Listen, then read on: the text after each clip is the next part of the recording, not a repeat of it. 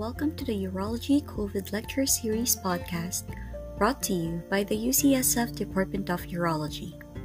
In today's episode, we have Dr. Raj Pruthi from the University of California, San Francisco, talking about robotic radical cystectomy.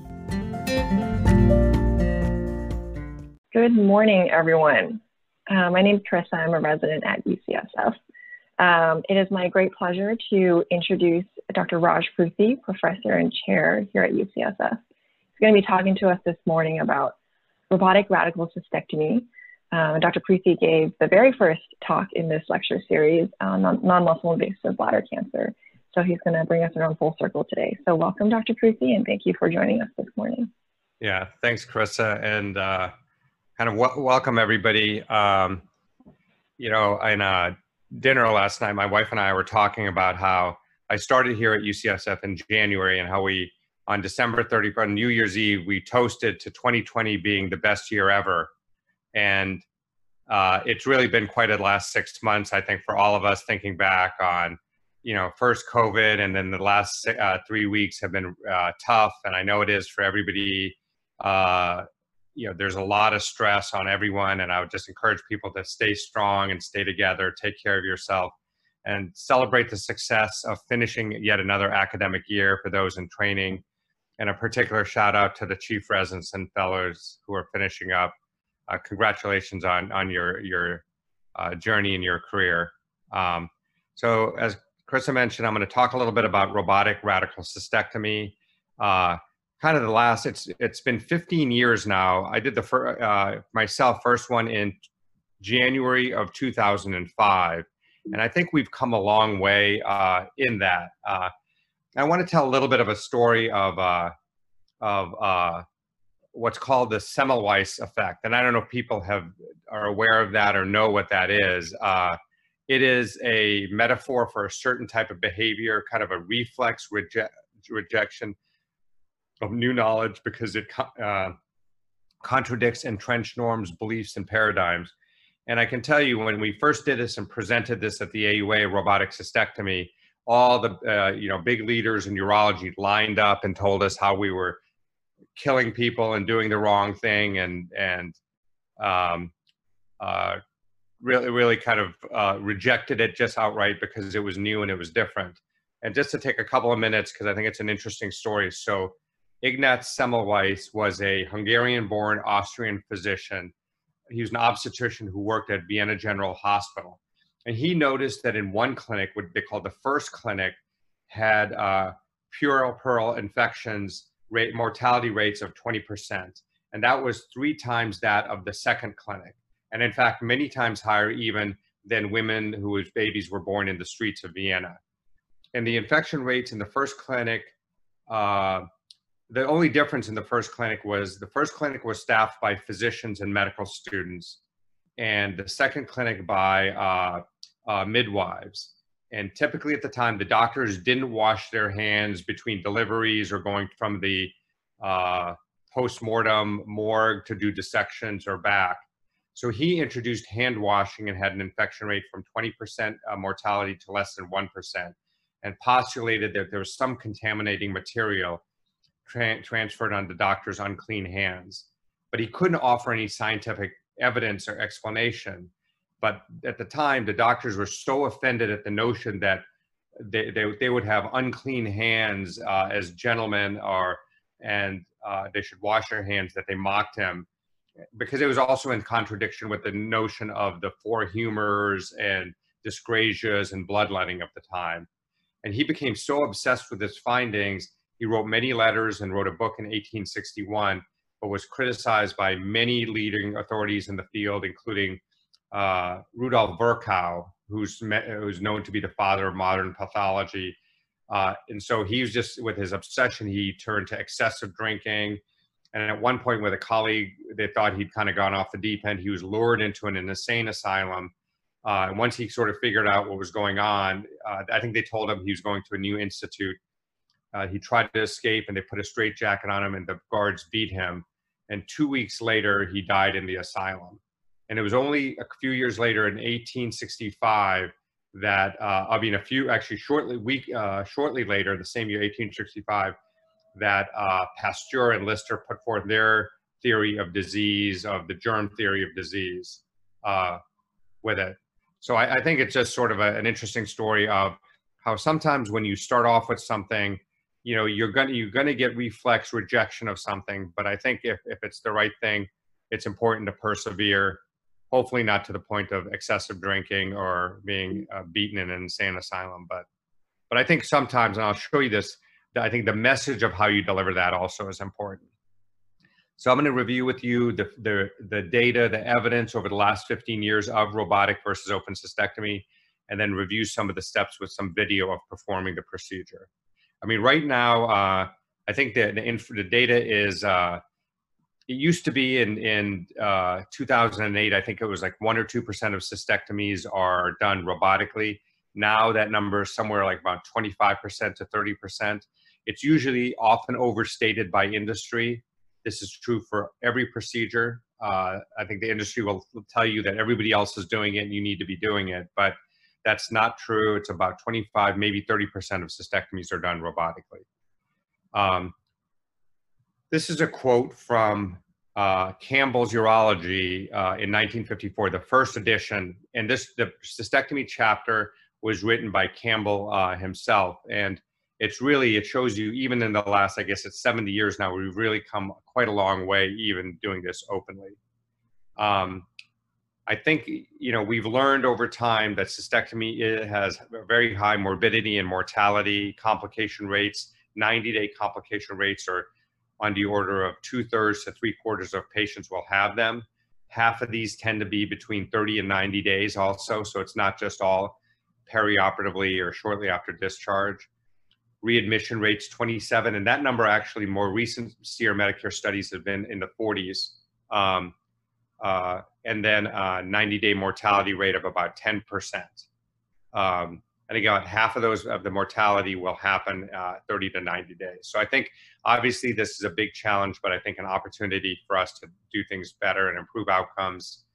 Some of the ways we can improve outcomes that we're looking at is improving multimodal therapy for bladder cancer, better perioperative chemotherapy, neoadjuvant, adjuvant, and really the need for novel agents that are perhaps less toxic. But I think what I want to focus on is things like we talk about here is care pathways, and all of us are using more and more of these. If we have time, I'll touch on that. But I want to talk to you about robotic cystectomy. It's interesting, the adoption of these techniques. I actually was, as a medical student, had the opportunity to be on a paper with somebody I did research with on lap cholecystectomies in the New England Journal in 1991, I think it was.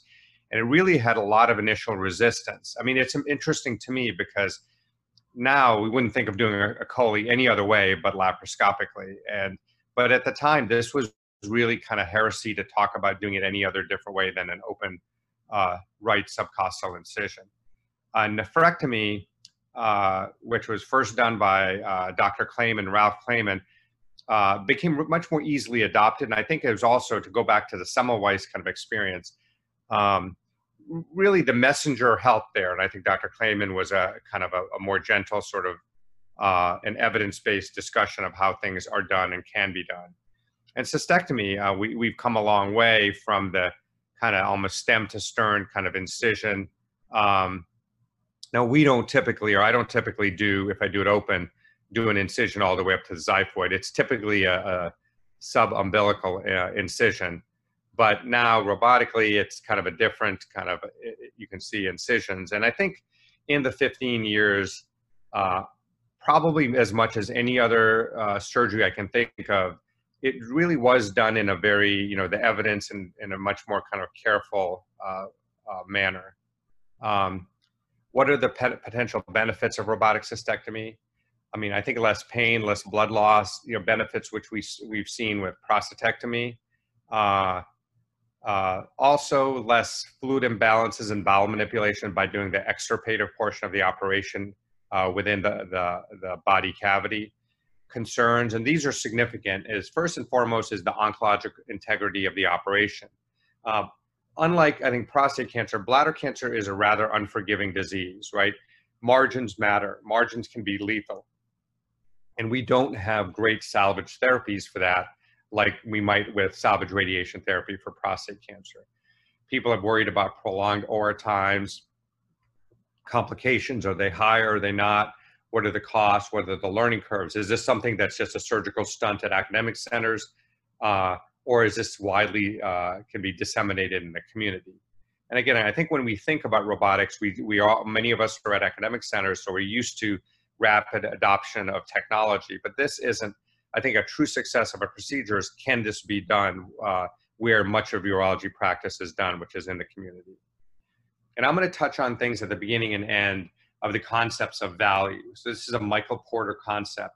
Value is outcomes over cost. So higher costs don't have to be a bad thing, as long as the outcomes that are associated with it are at least as good or higher to give us the value. So if something costs a little bit more, but the outcomes are much better, that provides value to our patients. So let's talk about how do we evaluate surgical quality and value for bladder cancer. These are some of the things, and we're going to go through these along the way: oncologic outcomes, margins, lymph node yield. We'll talk a little bit about morbidity, and then we'll look a little bit at costs also. And I'm going to try to define these, whether it's an advantage to robotic cystectomy, a disadvantage to robotic cystectomy based on the evidence, or that there's no difference at all. So let's first talk about the oncologic outcomes. So this is a paper that was written by Dr. Herr in a collaborative group report back in 2004, and said, what are the quality measures for cystectomy or proficiency? Well, you should do at least 10 a year. Your margin status should be less than 10%. You should have at least 10 to 14 lymph nodes. And you should do the lymph node dissection in 80% of the cases. So here's some of the results of a number of series on robotic cystectomy. And you can see here in sort of the forest plot that bottom line of this is there's really no difference in the soft tissue margin rates between the two. There's really no difference between open and robotic. These often aren't head-to-head, but we have some data on that as well. How about lymph node yield? This was a small study we did. It was a prospective randomized study of open versus robotic cystectomy, and we looked at non-inferiority of lymph node yield. And what we found in lymph node yield was 19 versus 18.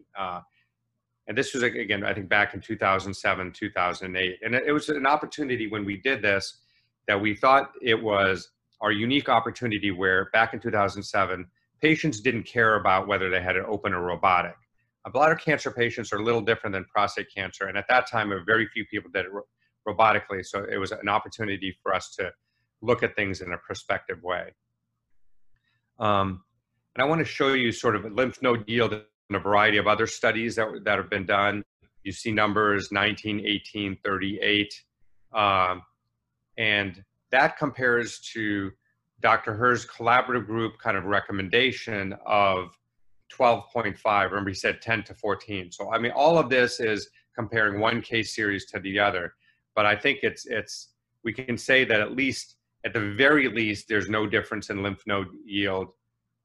This would suggest maybe a little bit better, but I think to be conservative, no difference there.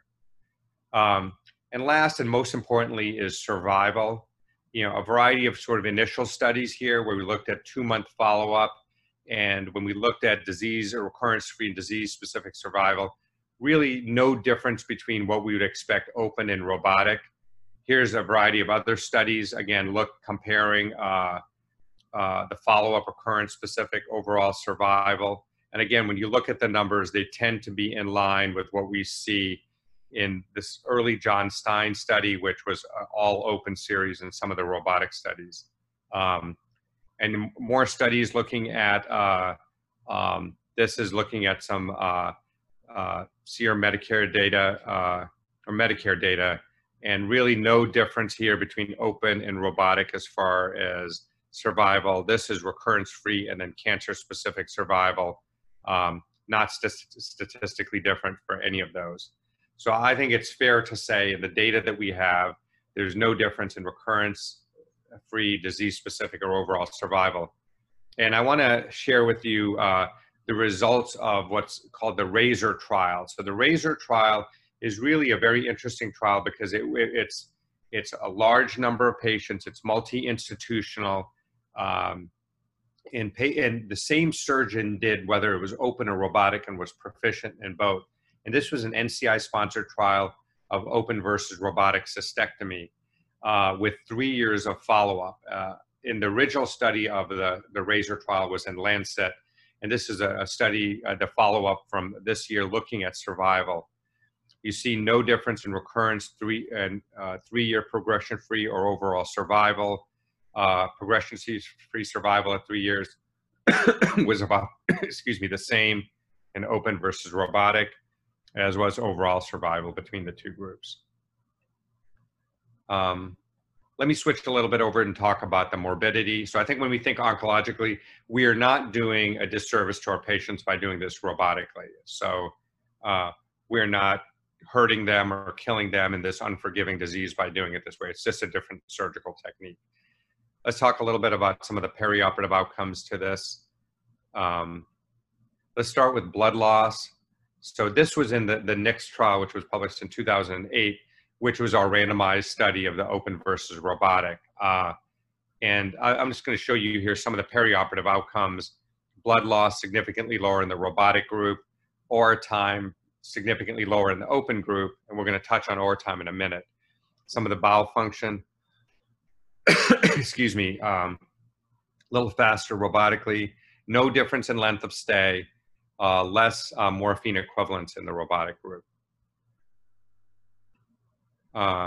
This is a variety of other of meta-analysis looking at the different studies of open versus robotic.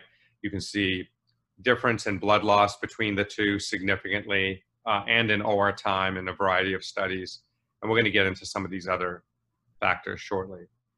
This looked at is again, a forest plot of blood loss and transfusion rates, both less likely favoring robotic cystectomy versus open. I think we know that, and even just experientially, robotics has less blood loss than open for the extirpative portion, whether it be to the insufflation pressors with venous oozing or the ability to kind of see small amounts of bleeding and cauterize them. I showed you this like in our study that it was significantly shorter in the open group than the robotic group at 3.5 hours versus 4.2 hours. A number of studies have shown that the robotic can be about 1 hour and 15 minutes longer than the open. And I think when you look at the forest plots, these are significantly favor a disadvantage robotically with regard to operating room time by about 74 minutes. And some people have said, well, OR time doesn't matter. I think it does. I think it's not to be just dismissed or the patient's under anyway. I think OR time is a cost, right? It's a financial cost. It's an opportunity cost. If we're operating longer on one person versus the other, then we're taking more resources in the operating room. Studies have shown there's direct correlations between OR time in laparoscopy and OR time and with complications. So it's not to say that longer OR time is meaningless. I do think that it matters, and it's an important thing for us to at least assess. Pain, this is where we saw less morphine equivalence. Khurshid Guru also in a study that they did showed a significant lower use of morphine equivalence in the time in the hospital. They were keeping their patients here up to 8 days or longer, but significantly less narcotic use. So I think this is something also experientially you see is less with that, with robotics.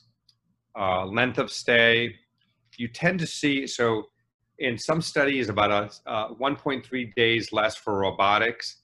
And this was in a number of studies, the mean difference was up to 3 days. But it's important to note in the 4 randomized studies that have been done, or somewhat randomized studies, including our own, there's no difference in length of stay.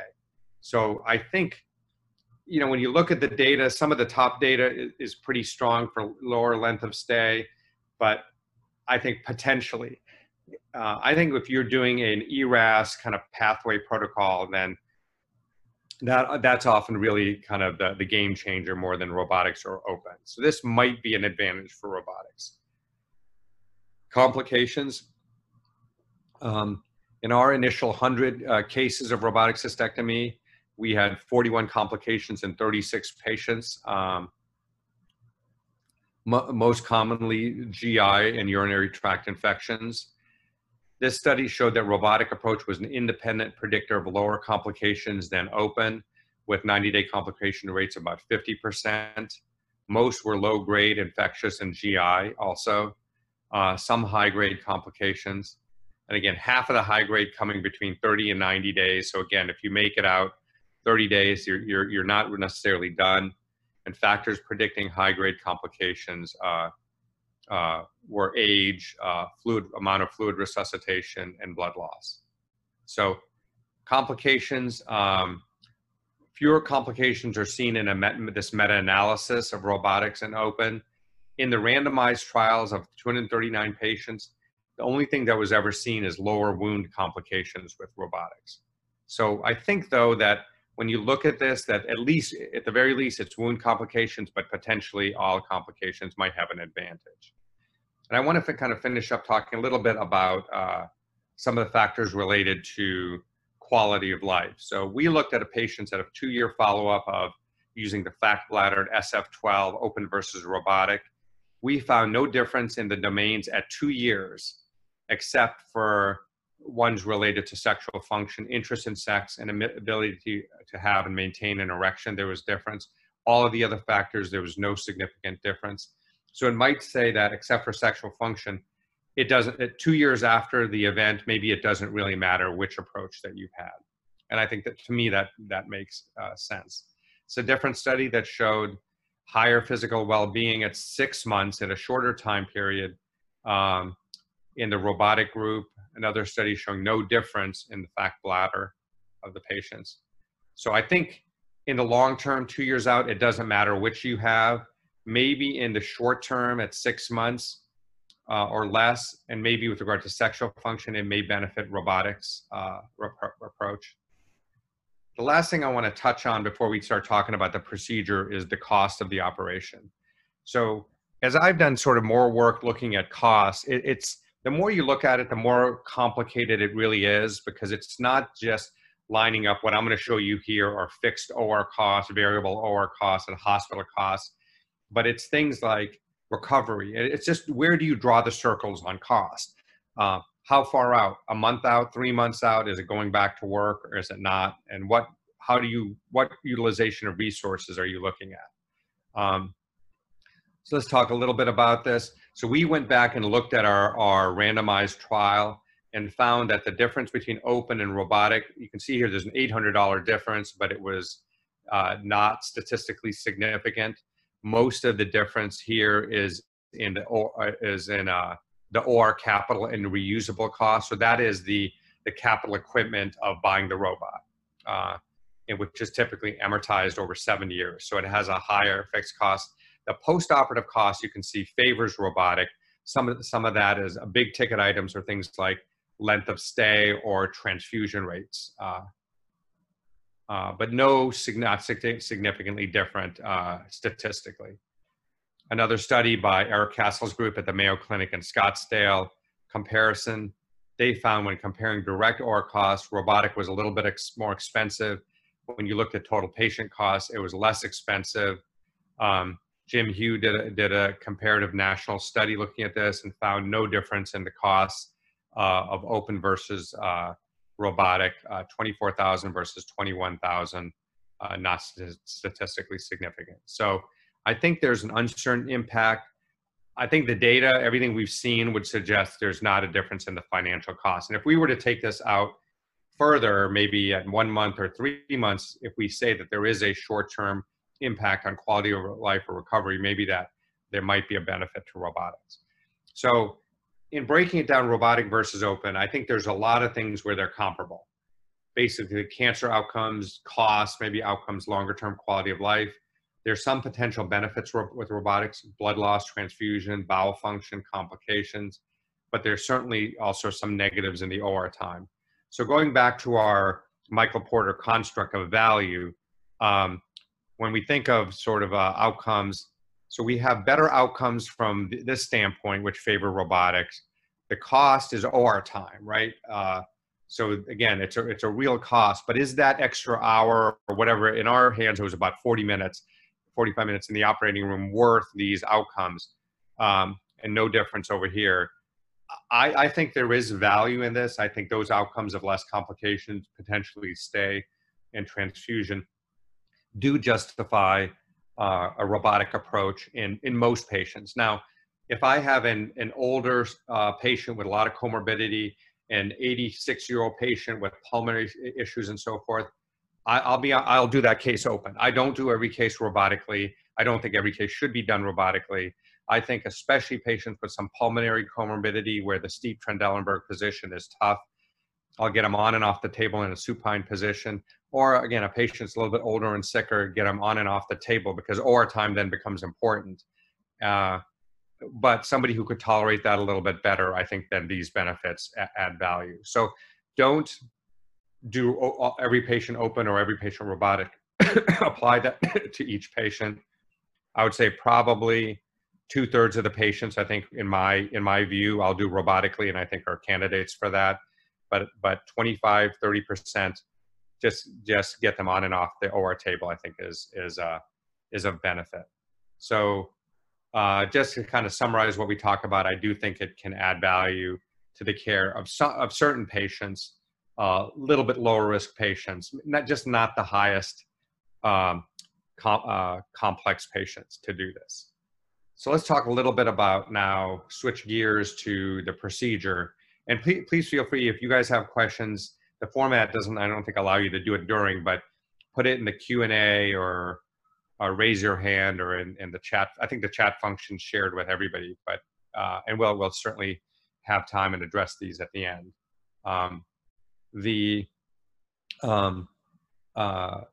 Preparation, you do need the necessary experience. We'll talk a little bit about that. Pick the right patient. And we have to talk about perioperative care and then the procedural steps as well. So prior experience, I don't think robotic cystectomy should be your first robotic case. In my opinion, I think I would overcome the robotic prostatectomy learning curve, and get facile with that. I think most of us are, like, now in our experience and our training. We do a lot of robotic prostatectomies, so get over that learning curve and feel comfortable. I would start with a male patient, and the reason for that is I think we after doing the robotic prostatectomy learning curve, we're much more facile and comfortable with the male robotic anatomy. So start with the male patient, where you'll be much more familiar with some of the anatomy from prostatectomy. Remember, there's less room for error with a cystectomy than a prostatectomy, and you should build in and expect longer case times. Initially, we had a couple hours longer for robotic. It took us about 40 cases where, from our learning, we used OR time as our learning curve, where the OR times were not significantly different. Actually, it took us 3 hours, maybe longer, for robotic than open. It started off closer to 6 hours, 6 to 7 hours, and our open was more like 3 to 4. And it was pretty rapid, but by the 40th case, we had gotten down to about similar OR times. So carefully select your patient up front. I mean, you don't want to wait forever for the right patient, but certainly you're going to do this. You're going to be in the OR. You're going to be on a stage. There's going to be all eyes on you. Okay. Dr. Chu's doing this robotic cystectomy. We've never seen it before. And, you don't want to pick the patient with bulky disease, a sick patient. You want to pick a low volume, non-bulky T2, or maybe even a recurrent non-invasive patient. Don't do a radiated or prior prostatectomy patient or a morbidly obese patient. Common sense stuff. These are the instruments I use, and I'm happy to share with anybody kind of at the end. I'll share with you my email. Just email me. I think this will be posted on the site too.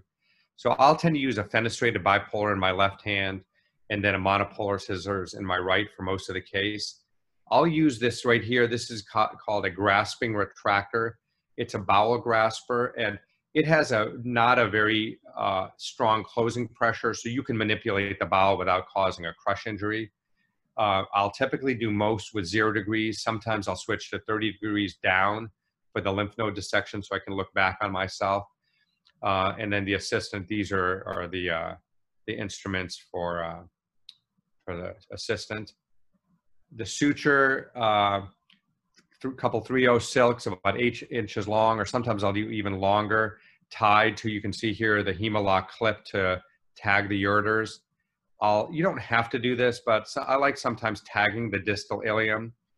For vaginal closure, just a 0 vicryl on a CT, and I'll use a CT1 or CT2 for the DVC back bleeding on a male. Other supplies, Hem-o-lok clips for the ureters and pedicles. I really like using a large endo-GIA, the 60 millimeter load. Some people use the ligature for the pedicles if you don't use a stapler, but I like the stapler. It's quick and easy. So outpatient prep, we don't use mechanical or antibiotic prep. Regular diet the day before surgery, steep Trendelenburg position. And again, you want to limit the intraoperative fluids, run them a little bit on the dry side during the case. So these are the port placements. I'll typically, even prostates, I'll typically have the assistant on the left side. So I'm used to that. I think it doesn't matter in a prostatectomy, but in a cystectomy, I do think it's a little bit easier to have the assistant on the left. The camera is about 22 to 24 centimeters above the pubis. And this is a little bit higher than what I would do in a prostatectomy because, again, you want to be able to dissect back on your lymph nodes.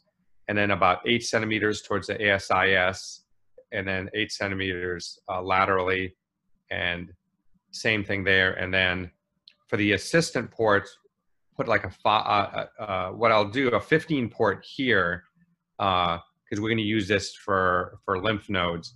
But I no longer use the 12 here. I just move this over to here and use my 12 here, and then I get rid of this port. So I have a 12 here where my stapler comes in, and then the 15 here for the assistant. And this can also be used for the suction.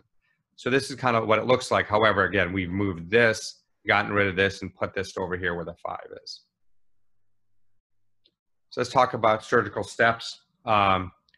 This is sort of the list of surgical steps. I'll take you through this.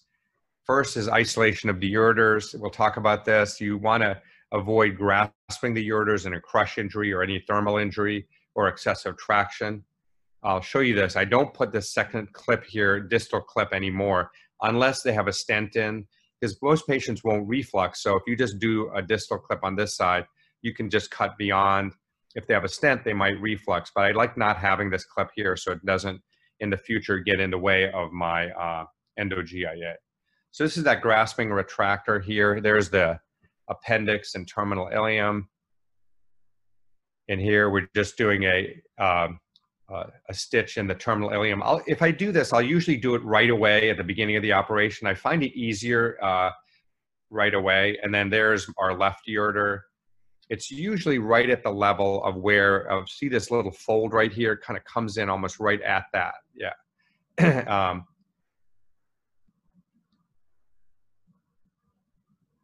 And there's the ureter coming across, and the iliac's going straight up. And so the first thing is just kind of a lift up and then a light score superficially on the peritoneum, get some air under there and get exposure to the retroperitoneum. And then kind of bluntly kind of work our way underneath and isolate the ureters. Yeah, just, you know, some of the vessels come underneath and take this down to the bladder.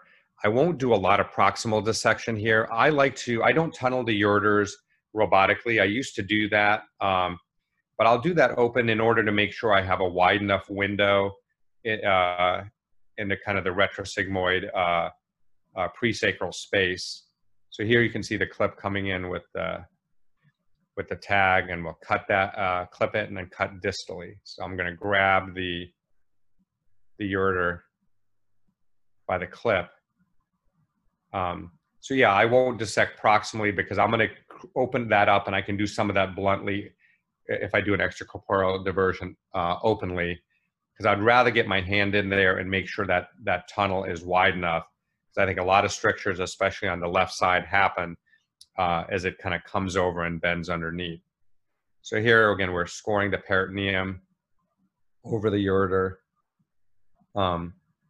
Sometimes if I'm struggling to find the ureter, then I'll actually do I'll show you shortly, the posterior dissection and the lateral dissection, and then come back to the ureter, and then that'll leave the ureters kind of isolated along with the pedicle and much easier to find. And here we're, again, some blunt dissection, a little bit of lateral stuff we can buzz and take down, and then I'm starting to use the robotic clip applier more and more. And here we're, again, cutting through the ureter distally. I don't typically send a margin on the ureters. There's been studies that show that it doesn't predict anything locally. If you have a positive margin, then that predicts higher risk of downstream upper tract disease, but it doesn't even pick the side of the upper tract disease. Next, we're going to talk about, so we've gotten the ureters. Let's talk a little bit about blunt dissection distally. You want to take it as far as you can apically, but don't get carried away. You don't need to get to the apex of the prostate. I'll come back and discuss a little bit about the ureters in a moment. So here you can see the rectum is going to be down here. You don't have to be down right at the reflection. I'll take it a little bit higher, because here my goal is to avoid, again, anything near the rectum, and we're going to come across. So right where our ureters come in, we're going to connect the dots. And you can almost see our seminal vesicles there.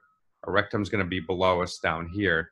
And I'm staying high, right? I'm staying right underneath it, right underneath the prostate and the bladder. But going back to the ureters, so it predicts upper tract recurrence, but it doesn't predict which side you're going to have it on. So it doesn't, by knowing I have a positive margin or dysplasia there, it doesn't give me actionable information. There's been a number of studies that have shown that. So I typically don't send the ureteral margin unless there's something gross there that I'm concerned about. So there was our posterior dissection.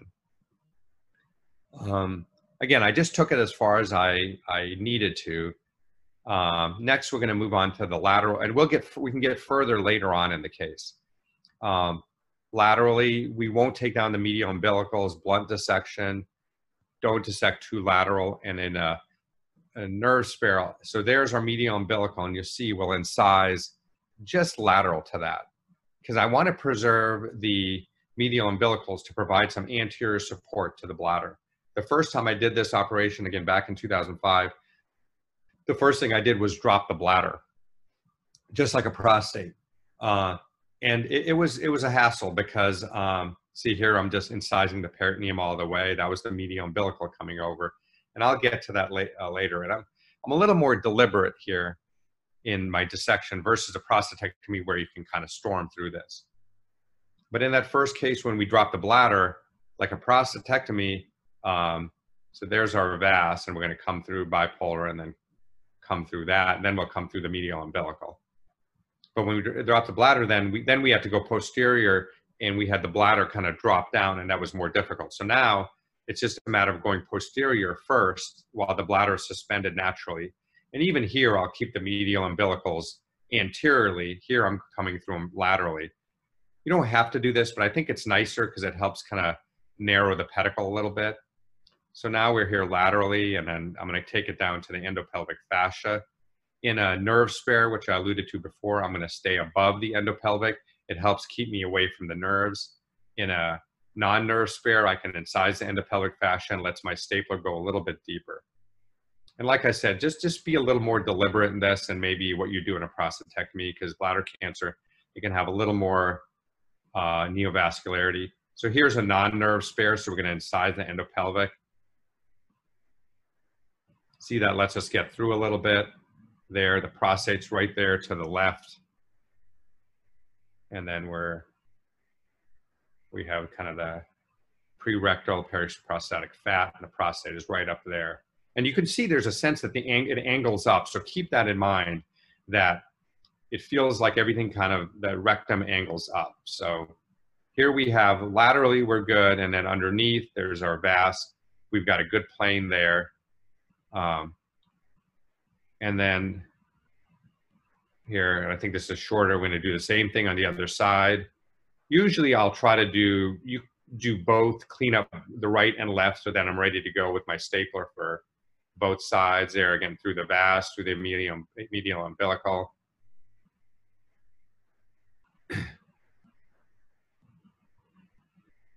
See the beauty of kind of editing here, that we just kind of already down to through the endopelvic on that side. And again, you can see the prostate just there to the right with the scissors. And again, you're really getting a sense where the pedicle is, right, and where the tips of the vas are. So I think being right underneath there, and again, remember, it sort of slopes up a little bit, so keep that in mind so you don't dive into the rectum. And then I think after we do this, we have our endo-GIA. Sometimes you have to articulate it up one or two. Yeah, there it's articulated up a little bit again to get that sense of the pedicle of the rectum angling up. I like the endo-GIA. I think it's quick, it's easy. If I'm gonna, if I were to accidentally snare a little bit of the rectum, at least I have a staple line below me that hopefully will protect that. And that's, again, really what I'm watching here, is make sure we're above and that's angling nicely there. And in a nerve spare, if we stay above the endopelvic, so I'll staple down one, and then I'm going to try to use Hem-o-lok clips and cold scissors to then do a nerve spare just like you would with a prostatectomy. So this is a non-nerve spare, but before I leave this side, I put a Hem-o-lok clip, almost like a marker here, that I'll get through. So when I come anterior, I'll be able to see this clip of how far I got to. So there we're done on both sides, and then we'll be done posteriorly. So here, like with you spared the endopelvic, then this could be part of your nerve spare. And then this is just a stapler, obviously, on the other side. We take it, we'll clip that, and if you need to, you can do a second staple fire and a non-nerve spare here. And so you can get well past the prostate. But if you needed to do more posterior, you could. This is the time you could do it. So here we are doing that. We're going to take a second fire here underneath and get well past the prostate.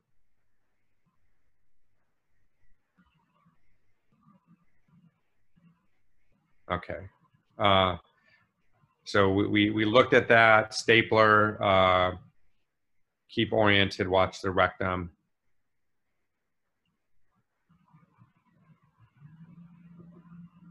So now anterior dissection, I think I showed you that before. Similar to a prostatectomy, again, be careful of the neovascularity. I'll try to isolate the urethra and Hem-o-lok it. Here again, something you're familiar with from a prostatectomy. The only difference, it's a little bit of a different field because you've really freed up the bladder, so the bladder is much more mobile here. And here we're just kind of coming through. Let me make sure we're good on time.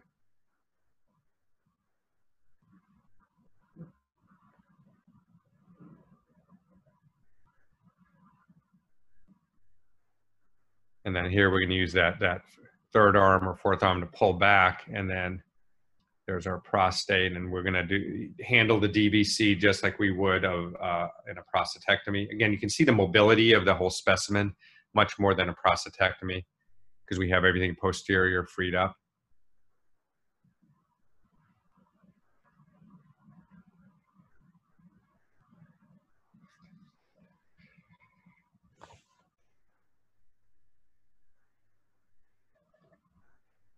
So it looks like maybe a CT2 we're going to take and ligate the DVC.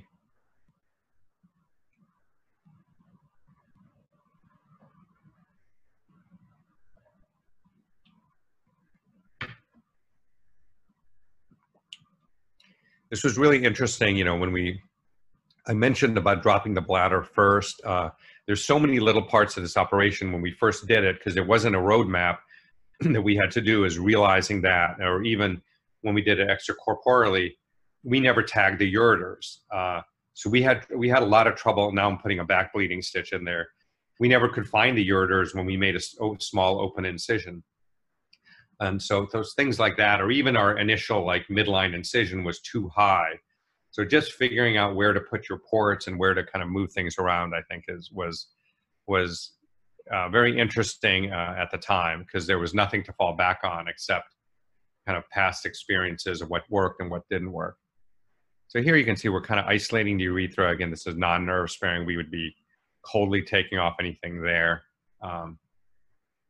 Some people don't believe in doing nerve sparings for cystectomies. I think for patients with preoperative potency and don't have disease, I think it's certainly appropriate.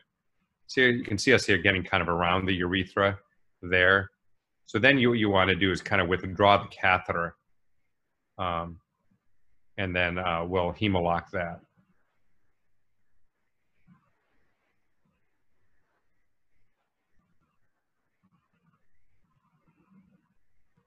I think we're waiting.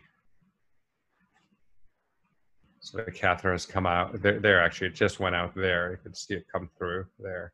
So it goes in and then out, and then we could clip. I like to clip proximally and distally. I like to close off the urethra. I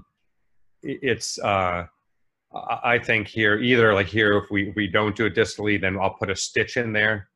Sometimes if I can get a clip distally, I'll just do that. I don't like leaving open. I don't put a catheter in there. And then here I'm taking urethral margin. Because I think if you keep a catheter in there, which some people do for a drain, I think first of all, patients that go through this, they've had catheters a lot in their TURBTs, and waking up with a Foley and having it in as a drain is just a bit of a downer. So I think if we can get rid of the catheter, that's good. The other thing too is if I leave a catheter in or leave this open, that these patients will come back 6 weeks after and talk about drainage from their penis, and it's just a little bit bothersome to them. So I'll go ahead and tie off that, because it is a mucosalized surface. So I think if we can tie that off, and then we'll put in the large, again, ensure that the urethral apex is secured with a hemolock or a stitch.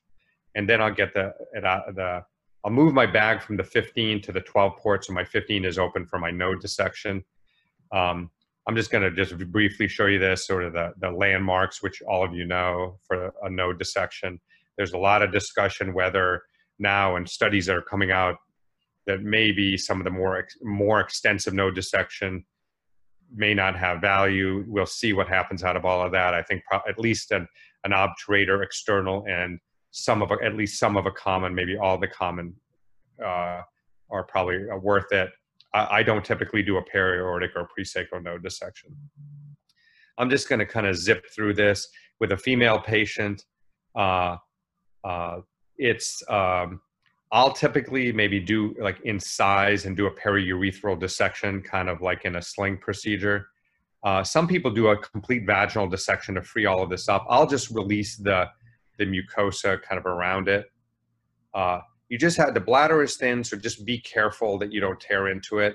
Most cases, I'll do a vaginal sparing unless the exam or the CT scan shows me otherwise. I'll err on the vaginal side. I can repair that. I'll often do a transcervical hysterectomy. This was actually taught to me by one of our gynecologic oncologists, because we're not doing this for cervical cancer to maximize vaginal length. In cases of neobladder, I won't go past the end of pelvic fascia. And then close the vagina and do a paravaginal fixation. I'm going to skip up a small video on the female. And then finishing up, I think you want to bring the ureters back into the pelvis. The long suture I bring out through the ports and sometimes separate them. Sometimes now we use purple suture for the left side and a white for the right. I don't think it matters. You're going to know what's right or left. In the neobladder, I'll pre-place my anastomotic sutures in the urethra. I don't redock anymore. I'll just do that open. But with my pre-placed anastomotic suture, that makes that a lot easier. And then undock the diversion, a 7 to 8 centimeter incision. I mentioned the first time we did it, we used that camera port going down, which was too high. Go midway between the umbilicus and the pubis. Don't go too far up. make a new incision if you have to. Again, this is where I'll identify and tunnel the ureters and perform my diversion and my neobladder urethral anastomosis open. Again, here are the pre-placed anastomotic sutures in the urethra, at least at 5 and 7, those tough posterior stitches. So here's somebody with a conduit. And then when we're done, and kind of how it looks like. This is some of our early experience with a lady. We did an intracorporeal diversion and extracted the specimen through the vagina. But I want to talk about setting yourself up for success. Again, I would set specific goals and time limits. Okay, I'm going to get through the bladder and lymph nodes, or I'm just going to get through the bladder this time. Don't turn this into an 8, 9, 10-hour operation. I think you're going to lose a lot of confidence in your OR team. You're going to put the patient at risk. Start with limit yourself to 3 or 4 hours for the robotic, and then move to open. That's fine. Limit the time and risk to the patient. Again, maybe the cystectomy robotically and lymphadenectomy open. Measure your outcomes. Are you doing the right lymph node yield and margin rates with your prior? Use internal benchmarks and external benchmarks. Assess your successes and failures. I think watching video is critical of yourself and others. When you go back and you look at the video, even in a great case, you'll see things that you could have done better. So I really encourage that. It's a little bit of a time commitment. And don't play games with this. It is true that it is an unforgiving disease. I'm going to skip through this idea of pathways. I think we're out of time, but that's a little extra. And this was sort of a video of an intracorporeal diversion, but we're kind of running out of time and sort of take any questions anybody might have. I'll let this play while we answer questions maybe. Just a background intracorporeal diversion. Yeah, that's right. Thank you for a great talk. I love that it was really geared towards trainees and towards us, coming out of training, thinking about how we might transition to a robotic approach.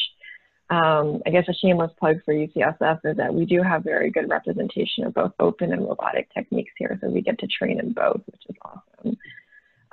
I do have some questions for you, kind of more specifically about the learning curve. You did mention that kind of earlier in the talk, and what is there like a case number that you would say, like, in generally speaking, this is how many cases you should have under your belt, and how does prostatectomy volume kind of play into that? Because I think we're kind of in a similar space. The more robotic prostatectomies we do, maybe some of those skills and understanding is transferred over to cystectomy. So what are your thoughts on that? Yeah, and that's a good question. It's the issue of learning curve is a tough one because it does depend on what you bring to the table with robotic prostatectomy experience. But I think having cystectomy experience matters too. When I started doing this, I had a lot of cystectomy experience, but didn't have robot. It was right at the beginning of the robotic prostatectomy learning curve for all of us too. So it was a little bit of a mixed bag, but I think having robotic prostatectomy experience is very, very important. And that's why I said I would definitely overcome that learning curve and feel very proficient in that. But I think you should be comfortable with an open cystectomy and understand the steps of that. In ours, and again, I think a learning curve is a tricky thing because we always get better, right? We get better in our 200th case. So it's not like when you don't get better anymore, but when are you? So when we looked at OR time, the statistical differences stopped at 40 cases. So that was ours, was 40 cases when it was, but it was pretty rapid. I think in our first robotic cystectomy, it was about 7, 8 hours. And that's compares to a 3 to 4 hour open. So it was double, and then we brought that down that rapidly. And then it was still a little bit of a difference, but not much. And where in the case do you think that you made the most incremental, biggest improvement in terms of time? What part of the case? Yeah, I think at first, I think the lymph node dissection, when you're not used to doing an extended lymph node dissection, can be a little bit daunting. And that's why I mentioned just get the cystectomy done and maybe do that open. I think the posterior dissection is just one that we don't do typically and isolate those pedicles. obviously the anterior and the prostatic was kind of the easy part of that. So I think some of the posterior and for us, it was different things, which I think people don't need to do with like, tagging the ureters or not. We just dealt with things that like we had no idea even where to begin with. And this, you were showing an intracorporeal diversion, and that's something I wouldn't even think about doing this until after you've done and mastered the extracorporeal diversion. We did 120 robotic cystectomies before we even tried this. Because this is going to add even more time as you figure this out too. Mm-hmm. Any part of the diversion now that you want to speak to? I'm kind of mesmerized by it here, where it looks like we're putting the ureter in. Yeah, there we are, suturing the ureter. And I like to do this now if we do it with like a conjoined anastomosis, because you can have both ureters there. I'll be honest, I don't know if this is better or not.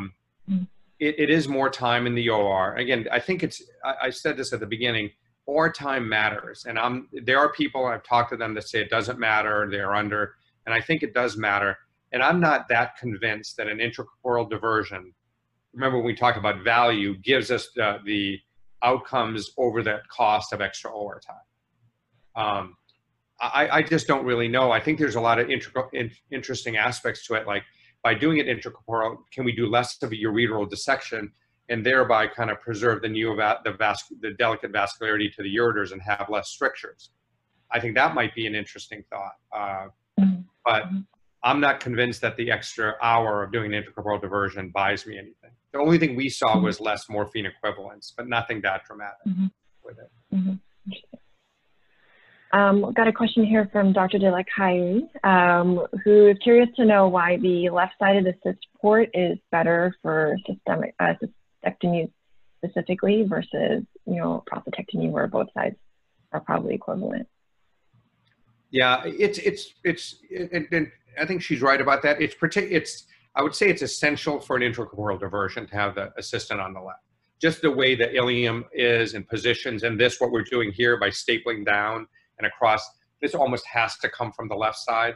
I think you could do the robotic cystectomy from the right. So I kind of overspoke on the importance of it being on the left side. And we started doing that because we started doing laparoscopic prostatectomies in 2000, which if anybody who's done it is a total grunt, terrible operation that should never be done ever again. But you were always on the right-hand forehand side, so that's kind of why we started with on the right side, because we were familiar with being on that side from that experience. All right, well, I'm going to sneak one last question in here. Hoping you can talk a little bit more about, patient selection, men versus women. And you talked about, sparing of the anterior vaginal wall in the correctly selected patients, but sort of in the bigger picture with sexual function, female sexual function is actually quite understudied in this area. And what might you think the actual role of robotic versus open could be for both the intraoperative considerations and also postoperative recovery? Yeah, that's a great question. One thing I'd touch on the intracorporeal diversion, you saw us at one point put the stent in. When we first started doing this operation, if I can just take it at the moment, I had one of our junior residents, a guy named Jeff Nix, who's now at UAB, was like pressuring me. I was at the bedside, and this is all done by our chief resident. And I was just waiting to kick him off the console and tell him we're going to do this open. But it was really, it's sort of the young minds that kind of pushed us, and we kept going, and it was working, right? We were doing it, it was working. And until we got to putting the stents in, and then I didn't know how to put the stents in. We couldn't figure out how to do it. And then finally we figured it out but I remember Jeff in my ear as a junior resident just kind of goading me on to keep going. And we were able to do the whole thing with it.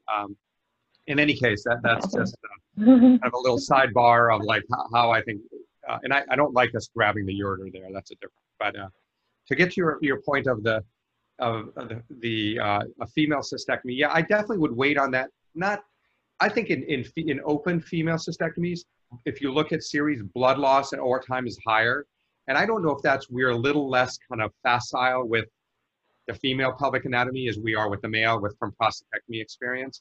But that's open. And I think robotically, when you first do a female cystectomy, it's just, unfamiliar robotically. Like, I think robotic anatomy is different than like open anatomy to some degree, of knowing where things are, where the ureters and so forth. So I think just the first time I did it, I had one of my gyn-onc kind of colleagues in the room to help me a little bit where things might be, because they know where the ureters are, right? They're always kind of stumbling into them and ligating them and doing things like that with them. So they're unfortunately familiar where the ureters are. But I would do that and have that help. And then, yeah, I think you definitely can dissect posterior. I think robotically is a nice way to do that posterior bladder, inferior vaginal wall sparing. I would stay again above the endopelvic fascia, because I think you don't, even for a neobladder, you don't need to be below that. And I think there's a lot of potential nerves that may play a role, not just with continence in a neobladder, but with sexual function below that. So yeah, I think it's a great way to do it, and that you get a great view with the robotics of really being right on the vaginal wall. Awesome. Well, thank you so much, Dr. Pruthi, for your time and taking us through these cases.